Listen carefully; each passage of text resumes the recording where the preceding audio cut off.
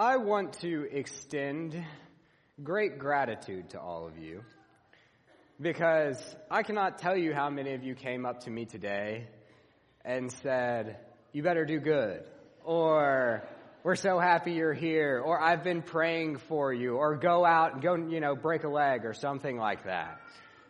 Thank you. Your words do not go unnoticed, I promise. And your encouragement to me means a lot. I know I'm a young guy, and I know that I'm good at this thing.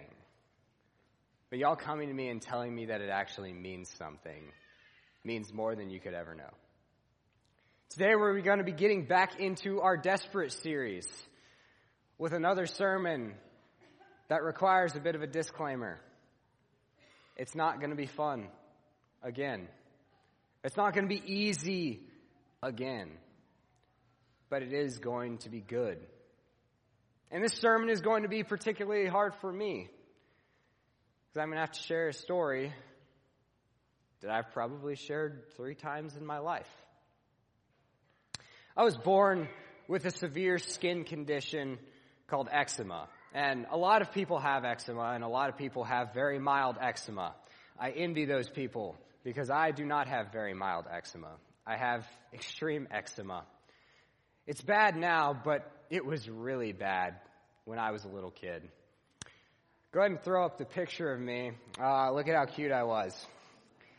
This was Christmas, and I got a lightsaber, but for some of you in the back, I don't know if you can notice, but if you look around my mouth, there's cuts all over it. It's torn up.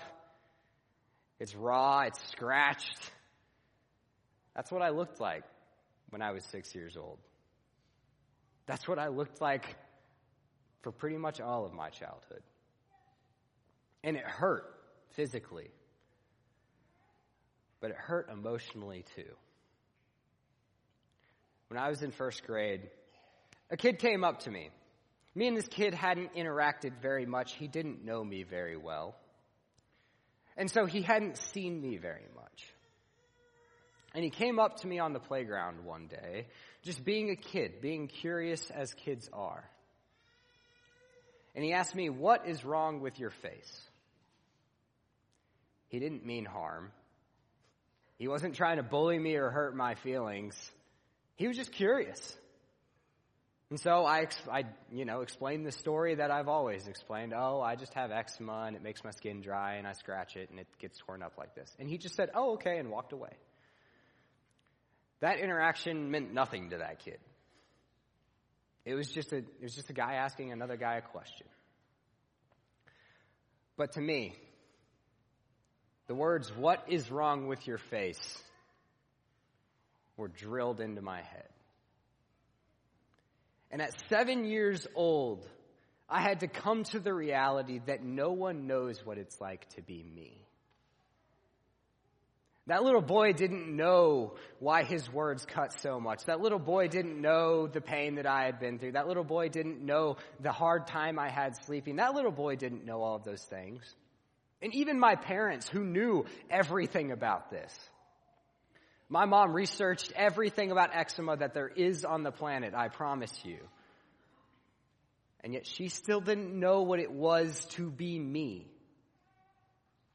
She didn't know how much it hurt. She didn't know how much it wounded my heart. She didn't know what it meant to live with it. And I think the fact is, we all have something like this in our life. We all have something within us where people just can't get it. Because no one knows what it is to be you. No one can really see you. That little boy saw my face, but he didn't see my soul. And I can see all of you, but I can't see your soul. And I can understand you and I can know you, but I cannot see you for who you truly are. And we're all desperate to be seen. We all want to be known. We all want to be understood. We all want somebody in our lives who can come to us in a moment where we're feeling unseen and say, "I understand. I get what you're going through." Today we're going to be looking at a young girl in the Bible who goes through this exact predicament, who feels unseen, and yet in the midst of the desert, feeling unseen, she has an encounter with God. Open up your Bibles to Genesis chapter 16. It's the story of Hagar. We're going to be getting into this story, but first I need to give you just a little bit of context. Genesis chapter 16 follows Genesis chapter 15. I know that's a shocker. Genesis chapter 15 is one of the most important chapters in the Bible. In Genesis chapter 15, God makes a covenant with a man named Abram. And this covenant is a promise where they cut two animals in half and spread their sides, and they walk between them. And the promise that they're bound to is saying, should I break this promise, let this be done to me. So God makes a promise with this man named Abram because Abram listened to God. God said, go to this land that I will show you, and Abram listened to him. And because of that, God credited it to him as righteousness. And so he makes a promise with Abram. He comes to Abram and he says, I am going to give you descendants as numerous as the stars. If you could count the sand on the shore, it wouldn't even compare to the number of descendants that you are going to have. That is a big promise. And there is a big problem. Abram and his wife Sarai are old. Too old to have kids. And they don't have any kids yet. And so they decide to take matters into their own hands. Genesis chapter 16 verse 1 says, Now Sarai, Abram's wife, had borne him no children. She had a female Egyptian servant whose name was Hagar. And Sarai said to Abram, Behold now, the Lord has prevented me from bearing children. Go in to my servant. It may be that I shall obtain children by her. And Abram listened to the voice of Sarai. And so, after Abram had lived 10 years in the land of Canaan, Sarai, Abram's wife, took Hagar the Egyptian, her servant, and gave her to Abram, her husband, as a wife. This seems a little bit appalling to us, which is good. It should, because this is terrible. This is not good, but it was common. In the ancient world, there was a law book that pretty much every culture went by called the Code of Hammurabi. And in the Code of Hammurabi, it was common, and it was even maybe a little bit suggested, that if a wife could not bear children, she would take her servant and give her to her husband as a wife. Then that husband would sleep with the servant, and she would become pregnant, and she would have children, but the children would still belong to the wife. And so, Abram and Sarai are in this situation where God has given them a promise, but he hasn't quite fulfilled it yet. And so they say, okay, let's do the most logical thing and take things into our own hands. And this is all Sarai's idea, mind you. And so, in verse 4, it says, And he, Abram, went into Hagar, and she conceived. And when she saw that she had conceived, she looked with contempt on her mistress. And Sarai said to Abram, May the wrong done to me be on you. I gave my servant to your embrace, and when she saw that she had conceived, she looked on me with contempt. May the Lord judge between me and you. So, we're in this situation where Hagar is the servant and has no power. And she gets essentially sexually abused and becomes pregnant. But now she has a little bit of power. And she looks at Sarai and she begins to mock her. She begins to make fun of her. Because in the ancient world, the chief purpose of a wife was to have kids. And Hagar comes to Sarai and says, look, I can do what you couldn't. And I may be a slave, and I may be an Egyptian, and I may be your servant, but your husband's kids are going to be mine, not yours. And so this power struggle commences. And Sarai comes to Abram, and she's mad at him for listening to her. She comes to him and she says, May the wrong done on me be on your head, because you went in and you gave my servant power.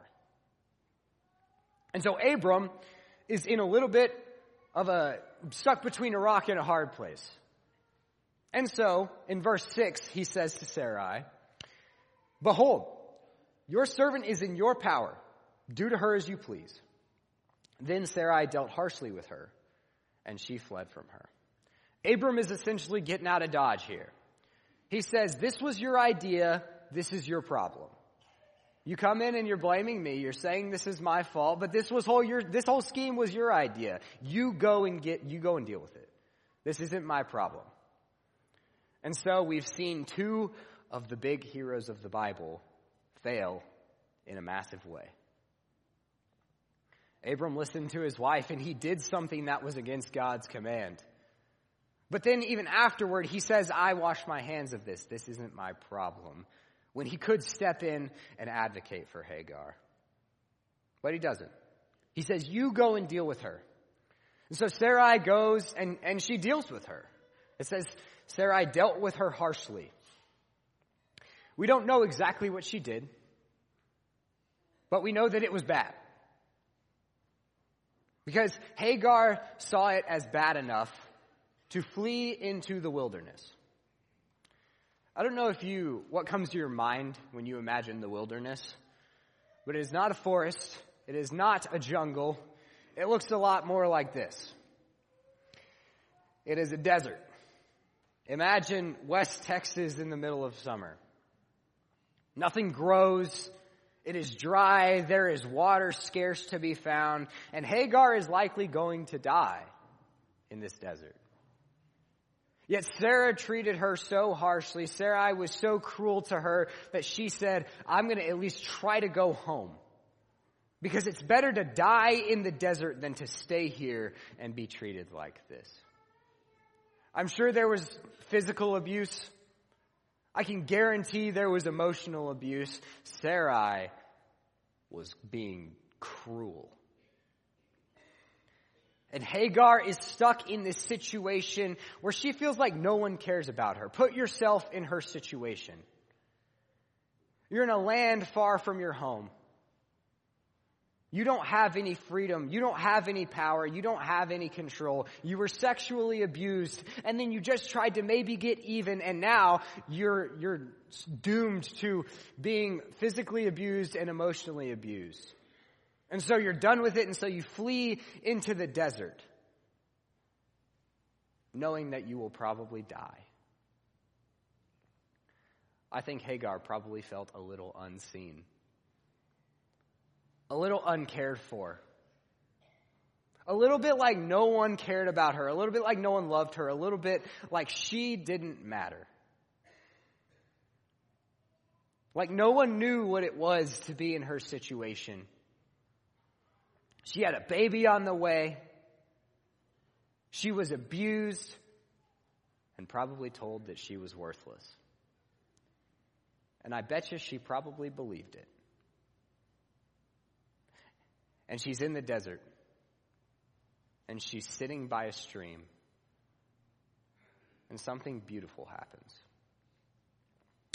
In verse 7, it says, the angel of the Lord found her by a spring of water in the wilderness on the way to Shur. And he said, Hagar, servant of Sarai, where have you come from and where are you going? She said, I am fleeing from my mistress Sarai. The angel of the Lord said to her, return to your mistress and submit to her. Well, there's your good news. She got to meet God. And God comes to her and he says, go back to the situation. That doesn't sound like very good news to me. But the command is not separate from a promise. So we go to verse 10. The angel of the Lord also said to her, I will surely multiply your offspring so that they cannot be numbered for multitude. And the angel of the Lord said to her, behold, you are pregnant and shall bear a son. You shall call his name Ishmael, because the Lord has listened to your affliction. The name Ishmael means God hears. So in the midst of her crying out, I imagine, for someone to come, someone to encounter her, someone to care about her, the angel comes to her and he says, God hears. But it doesn't just stop there. Go on to the next verse. He shall be a wild donkey of a man, his hand against everyone and everyone's hand against him, and he shall dwell over against all his kinsmen. That doesn't sound like good news either. So where is the good news in this story? She's desperate, she's alone, she's in the desert, she's probably going to die. And she meets God, but it's this weird situation where she's told to go back and then she gets this weird promise. But there's some important aspects of this promise. One, the angel promises her that her descendants will number a multitude, cannot be counted. Does that promise sound familiar? The angel makes to Hagar the same promise that God made to Abram. He puts her and Sarai on the same plane. And he says, I know your master might see you as nothing. And I will tell you to go back and I will tell you to submit. But the promise that I give you is that in my eyes, you and her are equal. You are not a servant. You are not a slave. You are just as valuable to me as Sarai is. And my promise is going to show it. And there's other way that this is a good news. The whole part about her son being a wild man and everyone's hand will be against him and his hand will be against everyone. That doesn't sound like good news. But think about her position. She can do nothing. And yet the declaration that the angel makes to her is that her son will rule over his kinsmen. That means the kids of Sarai. The angel is saying, your son is going to rule over you, rule over them, just as she rules over you. And so, Hagar, in the midst of this situation, having an encounter with God, gets to do something really cool. So she called the name of the Lord who spoke to her, you are a God of seeing. For she said, truly I have seen him who looks after me. The name that she actually gives in Hebrew is El Roi. And El Roi means God sees. So, God gives her son a name and declares that I have heard you. And yet she gives God a name and declares, you have seen me. She's the only person in the entire Old Testament who names God. In every other situation where God is named, he either gives it to himself or it's just a general term, El, which means deity. And yet he comes to this Egyptian servant, this Egyptian slave, and she gives him a name. El Roi, the God who sees me. And the verse continues. Therefore, the well was called Be'er Laharoi. It lies between Kadesh and Bered. And Hagar bore Abram a son. And Abram called the name of his son, whom Hagar bore, Ishmael. So that's our story. The story of a young girl who's sexually abused, then physically abused, then emotionally abused, then cast into the desert and doomed and left to die. And yet God finds her in that situation and he sees her. There's something really powerful in the fact that God saw Hagar. He could have gone to Sarah and said, I see you too. I see your plight. I see what you're going through. But he chooses to meet Hagar. He chooses to meet the Egyptian slave in the wilderness. And the good news here is that if God saw the plight of an Egyptian slave, someone who should have no place in his plan, he sees your plight too. And if it feels like you're in a desert, and if it feels like no one sees you and no one understands you and no one cares about you, God comes to you. And he uses this story as a reminder to say, I see you too. Hagar had no place in God's plan. There was no reason that he should have cared about her. There was no reason that he should have seen her. She didn't matter. She was just a servant. She was just a slave. She was just a girl. And yet to God, she mattered. And yet to God, she was worth seeing. If she was worth seeing, you are too. So that's really good news. But that leaves us with a big question. What do we actually do about that?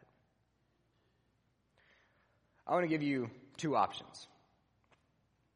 Option one is for the people who are feeling unseen right now.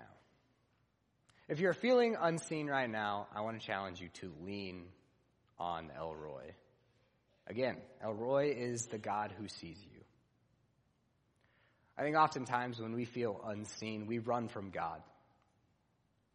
We run to other people. We try to find people who will love us. We try to find people who will pretend to see us. We try to find people who will say they understand us. And we do anything but go to God. Because somehow in our minds, this issue feels like one that God can't handle. And yet he's the only one who can. No person that you could go to really understands who you are. No person that you could go to really sees you, but you have a God who knit you together in your mother's womb. You have a God who knows everything about you, who knows you more intimately than any human ever could. You have a God who sees you. And when you're feeling unseen, lean on him. And for those of us who are maybe not feeling unseen right now, but have felt unseen in the past, I want to give you this challenge. Boast in El Roy. What better news to share with someone who's feeling unseen than I know the one who sees you? What better news to boast in than the reality that we know El Roy? We know the God who sees you. This takes us to our theme verse for the summer. 2 Corinthians chapter 12, verses 9 through 10. It says, "But he said to me, my grace is sufficient for you, for my power is made perfect in weakness. Therefore I will boast all the more gladly of my weaknesses. Therefore I will boast all the more gladly of the time when I felt unseen, of the time when I felt worthless, of the time when I felt like no one cared about me, no one loved me. Therefore I will boast about it, so that the power of Christ may rest upon me. For the sake of Christ, then, I am content with weaknesses, insults, hardships, persecutions, and calamities. For when I am weak, then I am strong." Does any words describe Hagar's situation better than these? She was too weak to anything. She was insulted by her master. She was cast into hardship. She was persecuted more than any of us have ever been persecuted in our whole lives. She was in the midst of calamity, and yet God comes to her in the midst of all of those things and sees her. What better to boast in than the God who comes to us in the midst of all these things and says, "I see you."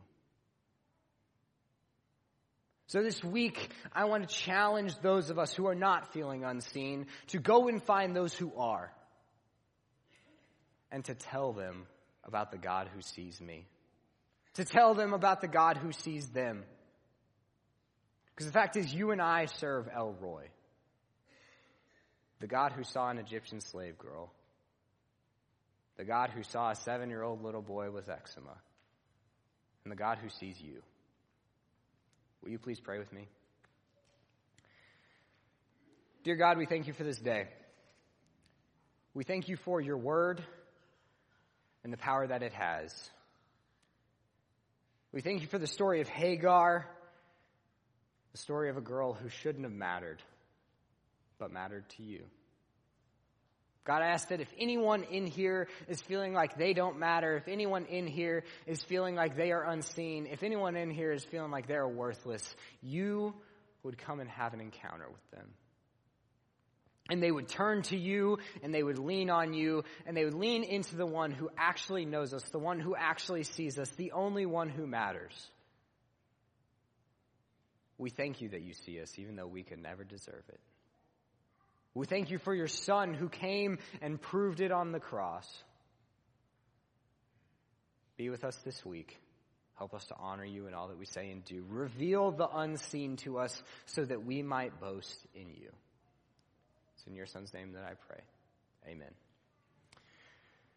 If you've never met the God who sees you, if you've never met El Roy, we're going to have ministers at the front who would love nothing more than to boast in the power of God. Boast in the one who sees you. Boast in the one who loves you. Join with me as we stand and as we sing.